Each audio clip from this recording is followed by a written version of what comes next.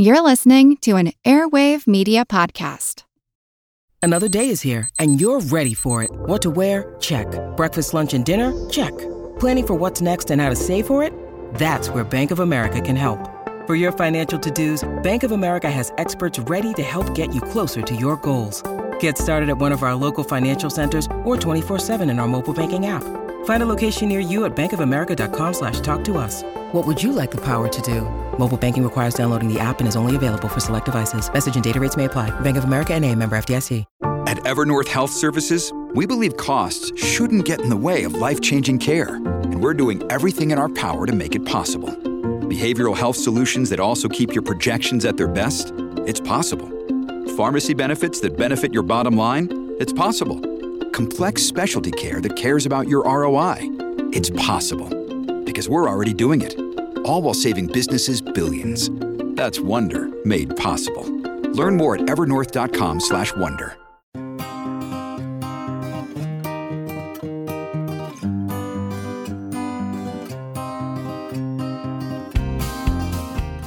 The moon, an inspiration for poets, lovers, and space enthusiasts. But although the moon has been dutifully orbiting the Earth for more than 4 billion years, it's done so in splendid isolation. All that changed in July 1969, of course, when something appeared in the black lunar skies that had never before.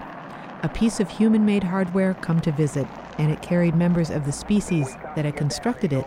For 3 years, the Apollo program rocketed astronauts to our natural satellite. In total, 12 men stomped their boots in the sticky lunar dust. And then in 1972, an astronaut climbed a ladder back into an Apollo descent module and bid farewell. We leave as we came, and God willing, as we shall return. Gene Cernan was the last man to speak words on the moon and walk its dusty regolith. No human has ever been back, and so the 4 billion years of silence resumed, although Captain Cernan is making noise about it here on Earth. Gene, you were the last guy on the moon. When you stepped back into the module, did you know that you would be the last guy on the moon? Well, we knew Apollo 17 was the last flight of Apollo. And I sort of figured I'd be the last man on the moon in the 20th century. But here I am 43 years later, still the last man on the moon. Give me a break. That tells us what we have not done in the last 4 decades. If they put you in charge of the program, what would you do differently? We'd be back on the moon by now. We'd be developing the moon, the resources, and if I had been elected president 40 years ago, we'd be on our way to Mars long ago. Now, it sounds easy, and maybe it sounds easier to say than do, but it could be done, and we could have done it. We were ready to do it. It's the most disappointing thing in the world for me today to have this yoke over my shoulders being called the last man on the moon. Oh, fine, that's great. It's a handle people put on me. But the reason behind this documentary of mine is to stimulate and inspire those young kids, because one of them's out there today and they're going to take us not only to the moon. I don't know whether you will, I won't, but one of us will be around to see him go to Mars. Thanks, Gene. Thanks very much. Thank you. Gene Cernan is an astronaut. His documentary film is The Last Man on the Moon. I'm Molly Bentley. I'm Seth Shostak, and welcome to Big Picture Science, produced at the SETI Institute, where researchers investigate the nature and origin of life. On Big Picture Science, we step back to get the wide-angle view on science and technology.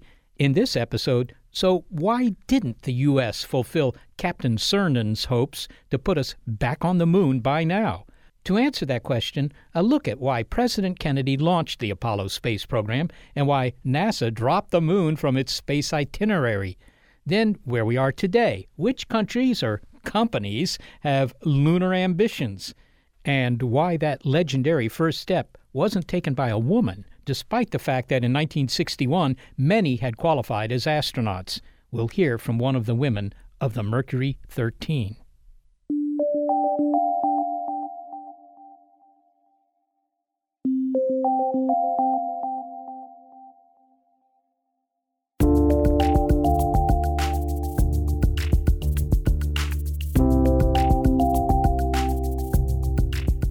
To know where we're going, let's look at where we've been. I'm John Logsdon, professor emeritus at the Space Policy Institute, George Washington University. I work on the history and politics of the American and world space programs. We didn't go back to the moon, much to the consternation of Captain Gene Cernan and, frankly, many other NASA watchers and space enthusiasts. Why not?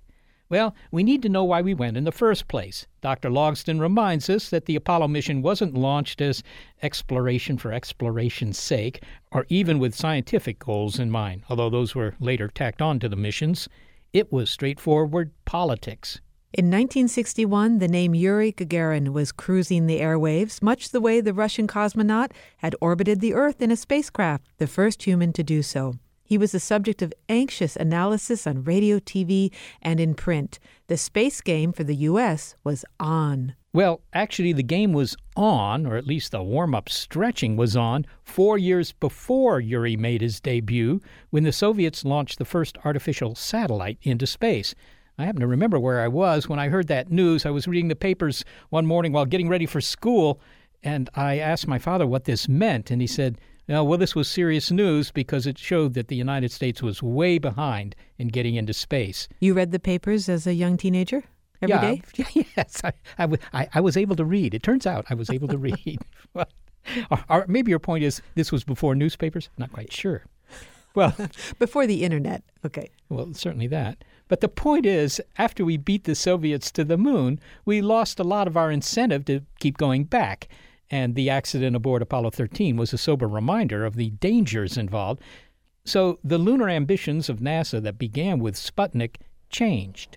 Well, Sputnik was, if you want, strike one of the Soviet Union winning the competition in space. And you have to take a step back, and people these days forget the zero-sum character of U.S.-Soviet competition in the 50s and 60s. The Cold War was very real. We were hiding under desks because nuclear attack was imminent. And so when Gagarin went into space, Kennedy viewed it as strike two in a Soviet competition with the United States and was determined that there would be no strike three. So he asked his advisors, and I quote the memo he wrote in April 1961, "Find me a space program which promises dramatic results in which we could win." So his interest was not in the geology of the moon or anything like that. It was simply strategic Cold War thinking. Absolutely. Kennedy was not a space visionary. He knew very little about space, had not thought much about space before becoming president. And then he found space as a tool in U.S.-Soviet competition for world leadership. And that's why he was willing to invest the very large amount of public resources and technical talent in a space race, because he figured winning that race, actually not even winning, I think it was entering with the intent to win, achieved his goal. I think you could have stopped Apollo somewhere along the way, and Kennedy's saying we're not going to be second in space to the Soviets would have been okay. But the program had so much momentum it carried through, particularly after Kennedy's assassination became a memorial to a fallen young president. Now, really, was there a race? I mean, were the Soviets aiming for the moon? Were they planning to send men to the moon? Well, not during Kennedy's lifetime. There was a debate inside the Soviet Union, in fact, much more of a debate in that totalitarian society among the elites of whether it made sense to undertake a human lunar landing program. It was only in August of '64 that the Soviet Union leadership said, yes, we're going to do that. By then, Kennedy, of course, had been killed, and the U.S. was well down the path to success in Apollo. All right, John, let's jump forward a couple of years. 1969, July 20th, we land on the moon. We keep sending people back to the moon for a while, and then we stop. And, well, why did we stop, actually? Well, I think there are two reasons, at least two reasons. One is that each Apollo mission was very risky. And the people managing those missions knew that even before Apollo 13. But of course, Apollo 13 dramatized just how risky it was. And so NASA said, our job was to get astronauts to the moon and safely back to Earth. We've done that. Let's quit while we're ahead. There was not a strong push to continue repetitive missions to the moon. And then At the presidential level, Nixon got spooked by Apollo 13. He got turned off with the idea of repeated missions to the moon. And so he was perfectly willing to let NASA cancel 18 and 19, and he wanted to cancel 16 and 17. He would have been happy with 6 missions to the moon instead of 8. All right, so Nixon comes in, and NASA's asked to come up with a plan for what to do in space next, and they come up with a pretty ambitious plan. Everybody assumed, I suppose, the next step was Mars. I mean, from a naive point of view, that's the next interesting destination out, but that didn't go very far. Well, what NASA really wanted to do in the post-Apollo period was build a big space station. That was their post-Apollo goal. But they decided that you couldn't justify a space station without it being linked to some dramatic destination, and that destination was Mars. So Mars was, I don't think anybody seriously thought that Richard Nixon would approve a program as it was presented going off to Mars in the 1980s. But it provided a reason that you would need this intermediate step of a space station. And incidentally, a supply vehicle for rotating crews and cargo called the Space Shuttle. I mean, the station was where the shuttle was supposed to shuttle to. Yeah, and the shuttle became our space program, at least the manned space program, for a really long time. And yet, I don't know, I think a lot of people didn't find it terribly exciting. Well, it wasn't supposed to be exciting. I mean, it was supposed to routinize access to space. I mean, we're kind of hoisted on our own rhetoric. If you're going to make access to space routine, then you can't also make it exciting. I mean, the launches were still excited. We all went and saw the thing go, and a human space launch is still one of the most exciting events to witness. But, doing routine things in space is routine. Well, so what's the situation now? Because we seem to be still, in a way, in the Nixon era, or is that unfair, in terms of our ambitions with manned spaceflight? Well, I think we're transitioning. I think we're finally, the momentum established by Kennedy and modified by Nixon that led to station and shuttle, or shuttle and station, I guess is the right order, is beginning to peter out. I mean, when the shuttle now is grounded, we see the end of the station in sight.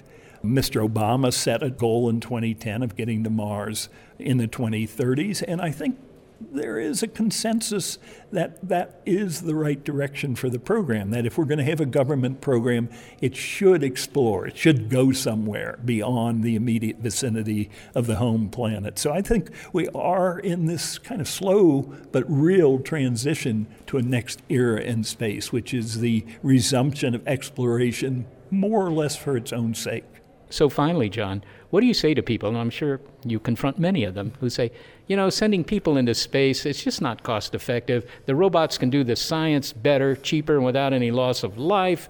Why should we be sending hominids, beyond Earth anyway? Well, the memo signed by NASA Administrator Jim Webb and Secretary of Defense Robert McNamara, May the 8th, 1961, recommending setting a lunar landing as a national goal, said it is men, not merely machines, that captures the imagination of the world. I think that's still true more than 50 years later. John Logsdon, thanks so very much for speaking with us. My pleasure. John Logsdon is Professor Emeritus at the Space Policy Institute at George Washington University. Well, it's interesting to hear that the goal of going to Mars was one from the Nixon era, that it was that long ago that we had that aspiration. Yeah, well, certainly it was, because, look, we'd gone to the moon. Everybody was excited about going to the moon. This was the first step on the yellow brick road of space exploration. Everyone assumed we would keep going to the moon, but we didn't. That was a surprise. And they figured that the next place to go to was obviously Mars. That was beckoning us even back then. NASA was actually charged with coming up with a plan to go to Mars, to send people to Mars, not just hardware. And they did that. And it came back to George Bush Sr., who was president, and he presented it to Congress. It was like $500 billion, as I recall. It was called Battlestar Galactica, the rocket they were going to build, because it was so huge. And, the politicians said, think again. I mean, that was entirely too much money. So we weren't going back to the moon, and we weren't going to Mars either. It was kind of a disappointing development, because here we were. We had finally gone to the final frontier, taken one step, and then kind of stopped. The public imagination has been enthralled with the idea of Martians. How far back does that go?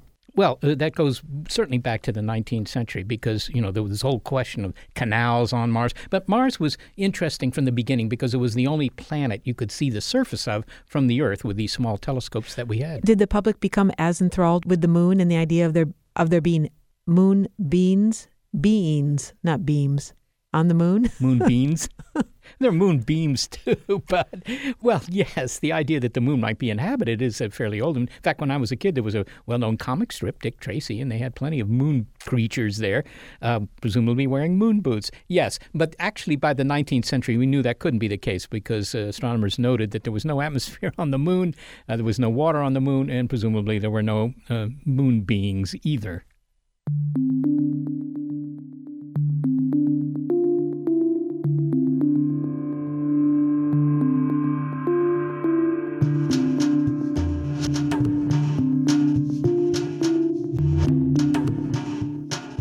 Dr. Logsdon said that NASA Administrator James Webb and Secretary of Defense Robert McNamara wrote an analysis for President Kennedy that noted that men, and not merely machines, capture the imagination of the world. But what about women? After all, in 1961, more than a dozen were qualified to go into space. Find out why they didn't. The story of the Mercury 13, including how one of them feels about it now. Next. It's Are We Over the Moon? On Big Picture Science.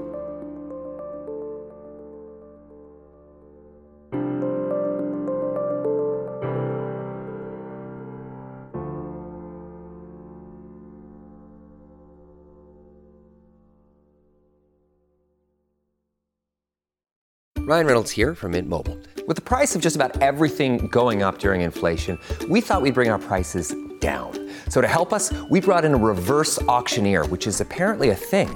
Mint Mobile Unlimited Premium Wireless. How to get 30, 30, bit to get 30, bit to get 20, 20, 20, bit to get 20, 20, bit to get 15, 15, 15, 15, just $15 a month? Sold! Give it a try at mintmobile.com/switch. $45 up front for 3 months plus taxes and fees. Promo rate for new customers for limited time. Unlimited more than 40 gigabytes per month. Slows full terms at mintmobile.com. Eagle, you're looking great. Coming up 9 minutes.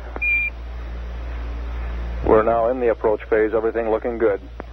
Neil Armstrong, Michael Collins, Gene Cernan, John Glenn, Buzz Aldrin. These men are instantly associated with the space program, along with 27 other Apollo astronauts. In fact, they were the space program. Here are some names that were part of the unofficial space program. Jerry Cobb, B. Stedman, Janie Hart, Jerry Sloan Truhill, Rhea Allison Woltman, Sarah Gorlick Ratley, the twins, Jan and Marion Dietrich, Kay Cagle, Irene Leverton, Janora Jessen, Wally Funk, and Jean Hickson. Those 13 women were part of a privately funded program that in the early 1960s arranged for them to undergo the same physical and psychological testing as the male astronauts who were part of the Mercury program, the one that included John Glenn and Alan Shepard and preceded the Gemini and Apollo programs. The women, who came to be known as the Mercury 13, underwent rigorous tests, sensory deprivation, submitting their bodies to X-rays, having ice water shot in their ears to induce vertigo. Aerospace historian Al Hallonquist tells us that they tested as well and in some cases better than the men. And while the Russian cosmonaut Valentina Tereshkova became the first woman in space in 1963, the Mercury 13 women never got off the ground. There was a group of 80 women in 1959-1960 that were asked to go through various medical testing that the Mercury astronauts went through. Those 80 were winnowed down to 13 that completed all of the testing. Jerry Cobb is the most recognizable of the group, and she was instrumental in picking the others to go through. These 13 women, what was their background? Where did these women go? They weren't just 13 random women. No, they were pioneer women in aviation back in the 50s. Jerry Cobb held a couple of world altitude records in her class airplane. She did overseas delivery of aircraft and a very well-known air racer at the time also. Most of the girls had a background in air racing. The best-known women pilots of that era. So who approached them? Was it NASA? Were they gearing up for one of their, early spaceflight efforts, and they were contemplating using these women as pilots? Well, NASA never had any desire to use them as women because back in the time, women were barefoot, pregnant, and, staying in the kitchen. And even though these women were, as accomplished as they were, this was actually a private thing done by a General Donald Flickinger and Randy Lovelace from the Lovelace Clinic in Albuquerque, New Mexico. The Lovelace Clinic is who did the initial Mercury astronaut testing. And they did it to see how the women compared to the men. And the results of this physical testing is the women did as well, if not better in some areas, than the men did. They were aware of that. They were aware of the test results, right? Correct. Okay, so did they fully expect themselves to be used in the space program? They were never promised a job, but it was suggested that if they did well enough, maybe they could go into space. But NASA ultimately put the kibosh on that. So what was the program that they were possibly to be used for? Was it really the Apollo program, or was it one of its precursors like Gemini or Mercury capsule or what? Probably later Mercury, possibly Gemini. And if they had been accepted into the program, they would have gone all the way through like they do now in the shuttle era. Was it anything other than just, the cultural norm that was working against them? I mean, did people think, look, the women can't be aboard these capsules because of this, that, and the other? I mean, was there any real reason not to use them? There was no legitimate reason other than the societal mores of the time that women just did not do those things. And there was also the concern on NASA's part that if they lost a woman, space is a very dangerous frontier, and it was still very new back then, that if they lost a woman, that might cause them to lose the space program. So they were scared of that. But it was also the male-dominated era of the 60s that women didn't do those things. I have to say that this is, to me, pretty much a new story. And, I figure I'm at least averagely conversant with the space program, and yet I don't know about this. Why not?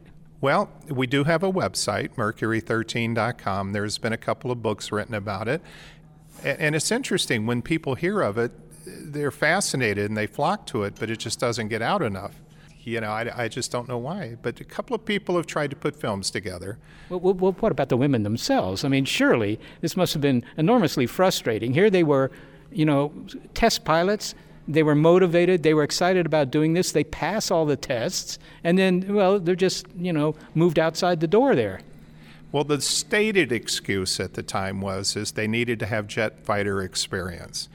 Jerry Cobb was sectioned to go to Pensacola to get some jet time. And before she could get into the cockpit, they go, no, they pulled the plug on it. And so that was the stated reason, no jet time. But again, over the years, we found out Janie Hart, who was one of the Mercury 13, was married to Congressman Philip Hart back in the 60s, a Democrat, and he was the chairman of one of the committees. So Janie and Jerry Cobb testified before Congress, and John Glenn testified against them. John Glenn testified against these women. He did. What did he say? Basically, the men go to fight the wars and the women stay home and support them. All right, so what has happened to these women? Are most of them still around? There's a few still around. Jerry is still around, but she has pretty much withdrawn from public life. Janora Jessen is still with us. Wally Funk, who is the youngest of the group. Kay Cagle is with us, but she has some issues, as does Irene Leverton, but the rest have gone on. Rhea Waltman and Sarah Ratley are still here. And what do they have to say about the current situation? Because, of course, women, go up into space now. They actually do it, and not insignificant numbers. No, not at all. And with tremendous work, look at Eileen Collins. And Eileen Collins is very supportive of them. And she invited the surviving members for her STS-93 launch. And I attended with them at the Space Center and had them as their guests in the VIP section. They're supportive of the women today. They're very supportive of the women today. And they would like to have had more recognition than they have, but they know that they were never really promised anything. And it's not like their feelings are hurt because they were promised and had the rug pulled out. They're concerned because they had a chance to move ahead and do things. And we would have had women in space 20 years earlier had they done this, and there was no reason other than the societal norm that they did not go. Al Hallonquist, thanks so very much for speaking with me. Thank you very much for the story. Al Hallonquist is an aerospace historian, and he is the keeper of the website Mercury13.com.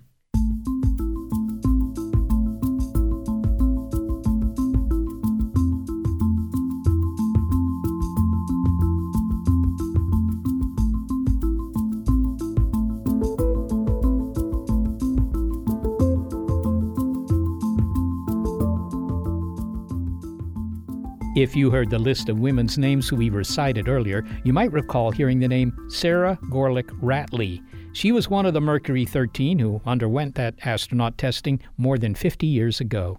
The original tests were at the Lovelace Foundation in Albuquerque, New Mexico, and what it was a complete physical.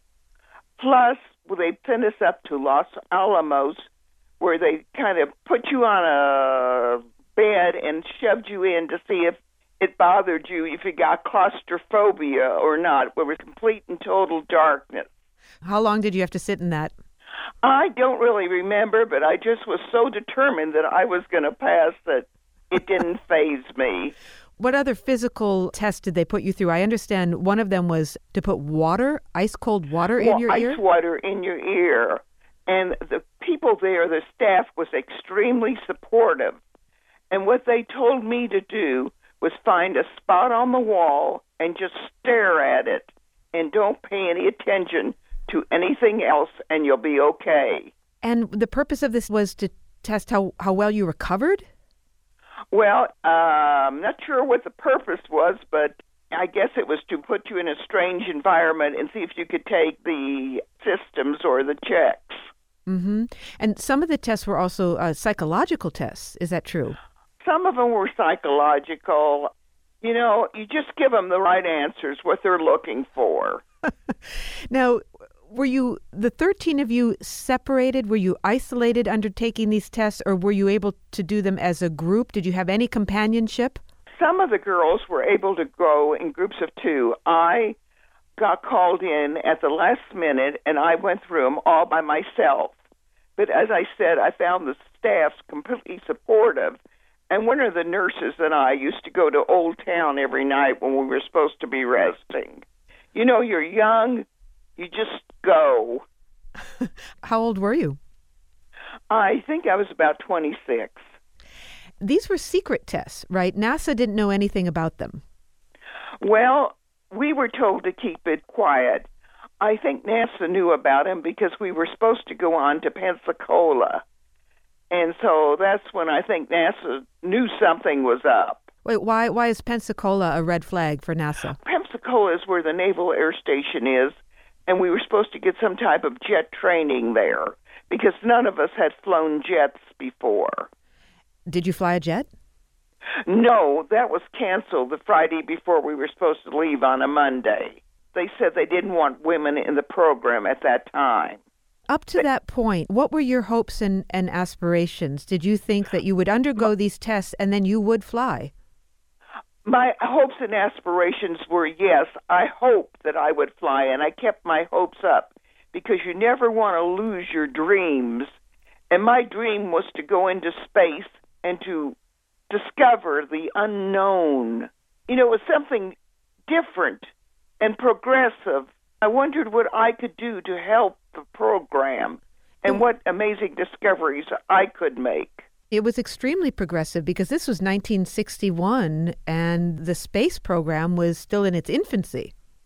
Yeah, it was pretty new then, too. You know, the attitude at that time was, you know, like John Glenn said, men go off and fight the wars and the women stay at home.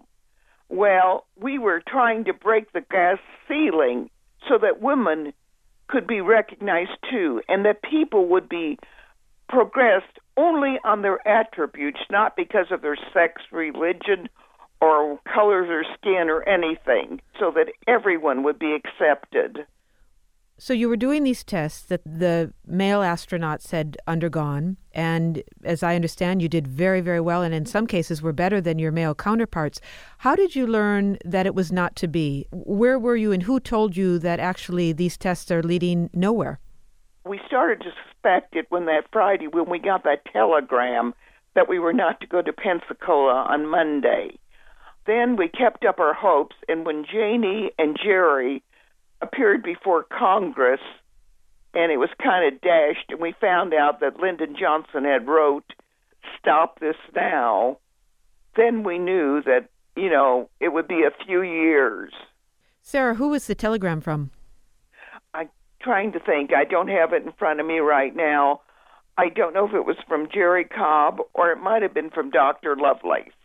Well, how did you react to the decision not to let you and your 12 colleagues fly? Did you feel bitter, or did you think, well, this is just the way things are in 1961? I just felt kind of depressed. But, for every door that closes, two open. And I just figured keep on flying and keep up with your life. Well, then that prompts me to ask, what were the two doors that opened? Well, I went back to my father's business, and I went in the antique business, and then I went on to accounting. Finally, Sarah, the subject that we're discussing today in this program is whether or not we should go back to the moon and why we haven't gone back to the moon since Apollo and Gene Cernan stepped off the lunar surface. Do you think we should go back to the moon, or? If we can prove something or accomplish something by going back to the moon, yes. A lot of the things that have been developed in the space program have been brought down to the general public and enhanced our life. And if we can keep finding new things to help the average person, yes. So even though the space program wasn't good to you back then, you do support it, and you do support our ambitions in space. Yes, I would support the space program still. Eileen Collins invited us down for her launches, and that way we felt that we were not a complete failure, that we started a baseline for future women to get into the space program. And we felt that the baseline we established was where they went from there. Eileen Collins said that she stood on our shoulders. Well, we stood on the shoulders of the WASPs and the early women pilots to progress women along the way as we went.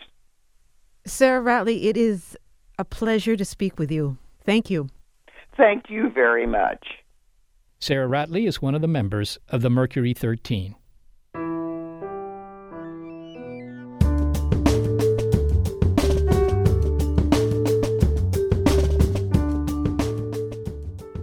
That was the space program. Now we're left looking to the future. Is NASA planning on returning to the moon? And if not, who is? Well, let's put it this way. They take credit cards. Also, things have changed since NASA kept Sarah Ratley and the other women grounded. The agency has made space for everyone. It's Are We Over the Moon? On Big Picture Science.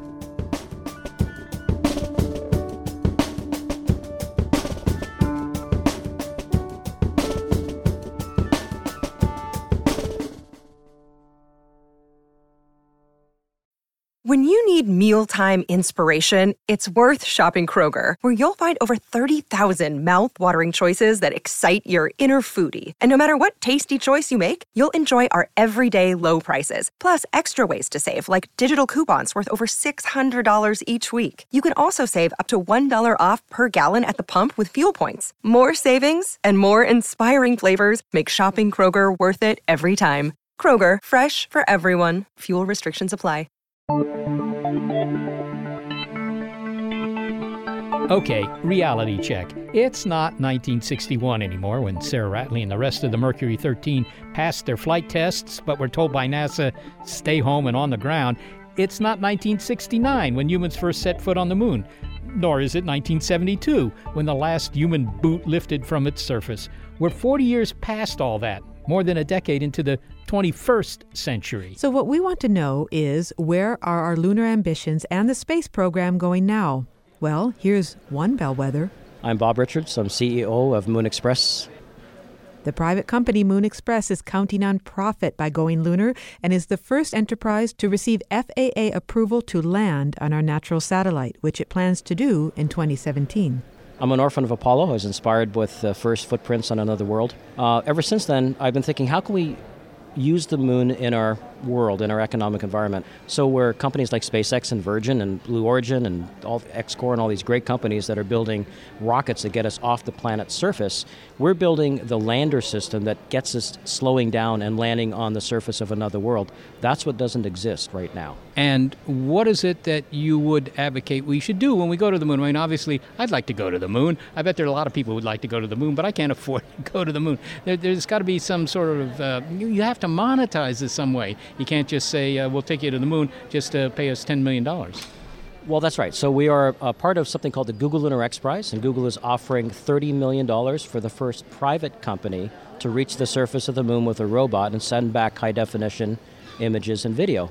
Not a bad deal. The thing is, it's going to cost way more than that to get to the moon. So Moon Express and others are coming up with the monetization business plans that would make sense for a private company to invest the dollars necessary to get to the moon. In Moon Express's case, the investors believe in the long-term economic viability of lunar resources to benefit our economies on Earth and for our future in space. Can you give me some specifics? What have they got there? Got a lot of craters. They got a lot of dust. What have they got that you can monetize? Well, when I was a boy, we thought the moon was a dead, dry rock, right? What possible use could it be? But in recent years, just in the past couple of decades, we've learned that the moon is a world with vast resources, and there's water on the moon. And water is like the oil of the solar system. It creates the economics, not just because it supports life, but its constituents, hydrogen and oxygen, are the elements of rocket fuel. So the moon is like a gas station in the sky. Also, the moon has been bombarded by asteroids for billions of years. So everything that is enriched Earth, all the platinum group metals and all the precious resources that came to Earth from space, have also been deposited on the moon. The difference is the moon was a body that cooled much faster in its early evolution than the Earth. So likely, these elements are very near or on its surface and far more accessible than mining on Earth. So we can actually mine the moon in a way that doesn't devastate our environment here on Earth. So a lot of valuable stuff on the moon, including water, which, of course, is probably more valuable in space than it is here on the Earth. But are you going to bring this stuff back to the Earth? Is that where you're going to sell it? So yes, the answer is yes. In the early stages, we hope in our third mission by 2020, one of the holy grails of our company is to bring back a sample from the moon. It's going to be worth more than the cost of getting it. It's not going to bring a huge return on investment back to the investors, but it's proving a principle that a private sector can go to the moon, bring something back, and set the case law that allows us to say that we own this and we're allowed to sell it. That'll set the stage for the mining ventures of the future. Bob Richards is the CEO of Moon Express. His company appreciates the role of the private sector in going to the moon. Economic incentive is also prompting countries such as China and India to vie for space time, along with such traditional motives as science and prestige. So the reasons we want to go to the moon have a slightly different emphasis since the days when Captain Gene Cernan stepped off its surface. Other things have changed too. More than half of the graduating class of astronauts in 2013 were women, and some may go to Mars. NASA has made space for everyone. The question is, has it made room for the moon in its future travel plans? It's a lot to get caught up on. Luckily, planetary scientist Dan Durda from the Southwest Research Institute and an astronaut applicant himself is on our launch pad. Okay, Dan, let's start with that last point. Present your case for why we should return to the moon. Oh, fantastic. Well, Apollo missions 45 years ago really only showed us the questions to start asking about the origin of the moon, the timing of the bombardment of the accretion of the planets. The moon is uniquely placed. It's the one body in the solar system that holds the keys to the chronology of the dynamics of the entire outer solar system. And the timescales for the origin of life on the Earth, all of these clues are there on the moon, free for the taking, and it's right next door. Well, you've argued very convincingly that there are good scientific reasons for going to the moon. So why hasn't it figured in with NASA's plans for space? I don't hear NASA talking very much about the moon. Well, it did about 10 years ago or so. We had actually a rather well-architected plan to return not just to the moon, but to all of space, the moon being the first stop. Unfortunately, as well-architected, I think, as that plan was done, it wasn't as well, unfortunately, supported by both the administration and Congress from a funding perspective to actually execute that plan. That architecture was basically shut down in favor of sort of regrouping and trying to see what else we might do. And so I think we had a good plan in place, and I think it was a good natural plan, and I'd like to see us return to something like that again. All right. Well, let's look at the intentions of some other countries, since it's been a while since the only two players were the U.S. and the Soviet Union.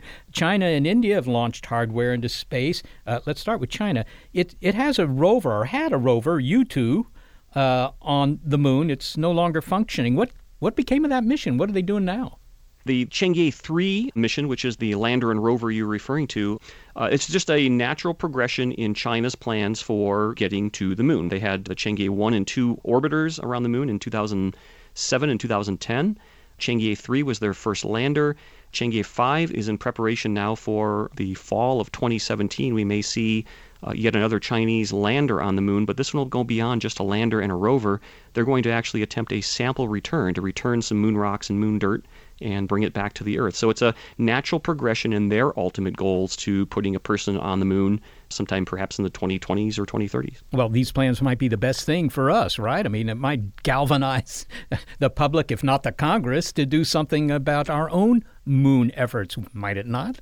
Well, I would hope so. More power to the Chinese. Welcome to the club. Congratulations on missions well done. But I hope it does galvanize us to pay a little bit more attention to, look, if other nations, China, India, other nations on the planet are thinking that this is a smart thing to be doing to show the prowess of those countries in that kind of technology, I would hope it would galvanize us to pay a little bit more attention and show the importance of staying in the game, as it were. Well, what about the interest of these other countries? You mentioned India. They certainly have an interest in the moon. Are they doing this for legitimate scientific investigation, or is it national prestige, or most likely it's probably both? But, I mean, what is the driver here? Yeah, I think it's a little bit of both, and I don't think there's anything wrong with that. In addition to the science and just the overall national prestige, I think those capabilities translate ultimately. I mean, it's going to be the ultimate high ground economically as well: space, the moon, Mars, the asteroids. The nations and commercial entities that can operate in space and take advantage of the economic benefits there, as our technological capabilities make that affordable and economically viable. There are resources to be had out in space, whatever they may be, whether they're some sort of metal resources or helium-3 for fusion reactors, someday in the future. Maybe it's water that we mine out of the moist rocks out of primitive asteroids or comets. Once that time comes where it's cheaper to get those resources in space, it'll become a natural thing to be operating that way. And is that what the American company Moon Express has on their mind? They just completed the paperwork to become the first private company to receive FAA approval to land on the moon. Are they in it for the minerals? Ultimately, I think yes. They've in fact publicly stated that. Initially, it may not be the mining interests that are the initial profits for them. It may be a little bit of a tourism thing. I know they've expressed interest in basically doing burials on the moon, sending people's cremated remains to the surface of the moon. There are folks who will pay for these sorts of things, and that will be the entree to making the economy of scale worth it to be able to do other things on the moon. And it's going to be a slow transition, but it will be a transition, I think, that we will ultimately make. Yeah, I remember seeing advertising materials years ago about having your remains, or at least some tiny fraction of them. I don't think they would send your whole cremated body, but they would send some bit of ash to the moon for the right price. I mean, cremated to crater. It seems like a kind of an expensive proposition, but for some people, apparently, it was appealing. So. Absolutely. And that's just one example. I mean, I'm sure there are things that we haven't even thought of yet that some people will find interesting enough to put out their dollars to go and pay to go and do this thing on the moon, whatever that thing may be. Maybe it's going to be the entertainment industry, television, live action, whatever it can be. There are folks with some pretty good imaginations who will find those things that people will pay for to be able to do in space. If you look, say, 20 years into the future, Dan, would you say that the majority of the effort will still be governmental in terms of exploration of the moon and answering some of the science questions that it could answer? Or is it going to be mostly private enterprise that's dealing with the moon? Well, I think, and I would hope actually, it will be a very natural mixture of both. There will always be a role for federal government investment in answering the big questions and pushing the frontier. Sometimes when you're asking those basic scientific questions, there's not necessarily a profit motive behind that at the moment. And so that's the role for the federal government. But then, once the government has paved the way to do that, let those commercial entities that are good at the trucking, right, the transportation back and forth, the run-of-the-mill day-to-day operations, hand that over to the private companies to make way and free up your budget for the federal government to go on and press the frontiers. All right. Well, politically, culturally, the winds have changed since Apollo, and only men flew into space. And the Mercury 13 women, other women, were denied their wings in those days. I think the change, when NASA pushed to make space for everyone, came with the shuttle program. Is that correct? It seems to be. Certainly when the first astronaut class of that new generation, the shuttle generation of astronauts, as that class was selected in 1978, we saw this transition to a mix where it really doesn't matter whether you're white or black or a man or a woman. You know, what we really are looking for are people who are really, really good at what they do. And if you're really good at what you do, you're going to be of great benefit to this overall enterprise of expanding our frontier off into space, and that's what NASA is looking at. Yeah, well, I think that at least 4 women are part of the Mars program. Maybe I'm wrong about that. And that half the astronaut class of 2013 was women, too. Yeah, that's right. The 2013 class of astronauts, there were 8 people selected, and 4 of them were women. I think from the public's point of view, they're undoubtedly thinking, well, NASA's focused on the next trip, and that's the one to Mars. But then again, the moon might figure in any effort to send people to Mars as a stepping stone. Oh, well, absolutely. Mars is a beckoning planet. It's an amazing planet, ripe for exploration. And popularity of movies like The Martian, from the very popular book, just show that pent-up interest in setting off for a new frontier like that. I think the reality is, unfortunately, that Mars is going to be a rather difficult thing to do. Not impossible, certainly doable, but definitely difficult. And I think, in my opinion, it makes sense to start with something that is a little bit more attainable, where you're going to learn the techniques and the technologies it's going to take to actually go on to go to some place like Mars. And with the moon right next door, it's that sort of natural base to, extend from what we learned during Apollo, what we've learned in low Earth orbit with the International Space Station in the meantime, what it takes to keep people alive in space for long periods of time. And I think it makes sense to go back to the moon, learn how to work on the surface of a alien environment like that, in a very, harsh environment, step out from there to beyond near-Earth space, start to learn how to do those deep space extended missions, perhaps with small near-Earth asteroids that'll effectively be stepping stones to Mars, if you will. And as we've learned all of those capabilities and techniques, Mars will then naturally fall into place as we're ready to go there. Well, finally, Dan, I believe that you applied to be an astronaut about a dozen years ago. Give me your thoughts on visiting the moon in general. In particular, I mean, look, Earth is a bit unusual in having such a large nearby natural satellite that can tantalize us, that can lure us with its presence. So I ask you, why do you really want to go to the moon? Sure, there are all these questions about the origin of the solar system, but there must be something else. Yeah, the intellectual reasons, of course, are to help answer those big questions. But the personal reasons, the fascination of operating in a very complex, real-time, operational environment, but doing so in a way that's contributing to a bigger purpose, something grander than yourself. You're part of a team of people that are trying to solve a big problem. And being a part of that has always been a draw for me. And that was what kept me going for the 10 years it took to finally get that interview for the astronaut office in 2003. Are you going to go? Well, not as part of a NASA crew, it doesn't look like. I'm getting to be a rather older person these days. But the options now commercially for getting into space eventually, I think, are blooming. And I think my future looks pretty promising in that regard. So getting a view of the black sky and the curvature of the Earth and that little thin blue line of our atmosphere, just the chance to see our beautiful biological miracle of a world that we live on from up and above, that's still keeping me going. Dan Durda, thanks so very much for being with us. You bet, Seth. Great to talk with you. Dan Durda is a planetary scientist at the Southwest Research Institute. So a lot has changed since the space program began. Well, indeed. It began as a Cold War maneuver, really. And today, it's not just the exclusive province of governments. I mean, we have the private interest in this, and the fact that the moon might be, in some sense, a cash cow for private companies. That's new. I wonder what Captain Cernan and other astronauts think about that idea, where their motives for going were exploration for exploration's sake or for the prestige, and as you said, the political reasons, and now it may be for the bottom line. Yeah, but it does raise some red flags, if you will. I mean, do you want the moon totally commercialized? I mean, that's one way to make it inexpensive to go to the moon if you have a whole industry developed to exploit the moon to take tourists there. But you could be taking walks under the moonlight and the neon signs, the blinking neon signs. Under the earth light, yes. You could be. But maybe that's the natural progression of things. People have said in the past that's the only way you're ever going to get travel in space to be affordable to many people. But isn't there a desire to keep the moon as pristine as possible? Maybe for you. There are a lot of people who, say, hey, look, I mean, it's a giant resource. Let's use it, right? Well, it'd be great for astronomy, that's for sure. How we regard the moon, it sounds like that's changed. The space program has changed as well in terms of equality. Now we have half the graduating class of astronauts are women, and those women are not just trying to go to the moon, they're trying to go to Mars. So a lot has changed in plus 40 years, 50 years? Yes, women will be from Mars as well as from Venus. It's a very interesting development. It's hard to think back to the time when that was considered a radical idea. Well, it's not hard for Sarah Ratley to think back. I mean, it's still quite vivid in her mind. Another interesting development is who's going into space. It used to be just the two superpowers, and now you have several other countries that are interested, and I'm sure, 10 years from now, there'll be smaller countries that will be able to at least send hardware to the moon.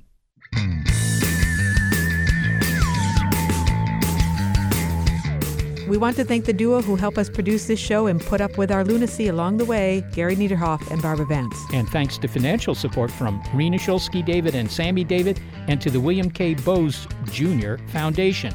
Big Picture Science is produced at the SETI Institute, a nonprofit scientific and education organization whose scientists study the origin and nature of life. And a big thanks to you, our listeners. Your ears have been attuned to the episode, Are We Over the Moon? I'm Molly Bentley. I'm Seth Shostak. If you'd like to hear more Big Picture Science, well, you'll find lots of episodes in our archive at bigpicturescience.org. And if you're a podcast listener but prefer over-the-air radio because you're into moon bounce experiments, check out the listing on our website of radio stations that carry the program. And if your local station is not on that list, consider letting them know you like the show. What's a moon bounce experiment? Oh, that's when amateur radio operators, aim a transmitter at the moon, bounce a signal off it, and then receive it. And if you listen to our show not via ham radio, but perhaps via iTunes, we invite you to leave a review of it on our iTunes page. And to reach us directly with your comments, be sure to throw in some faint praise, and then email it all to bigpicturescience@seti.org.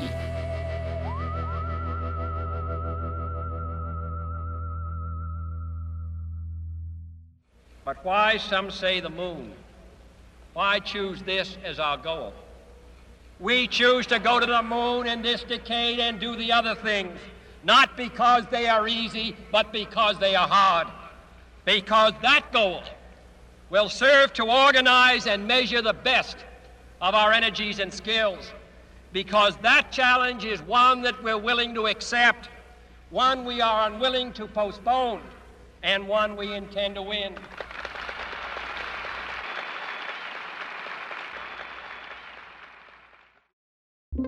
Get ready to geek out.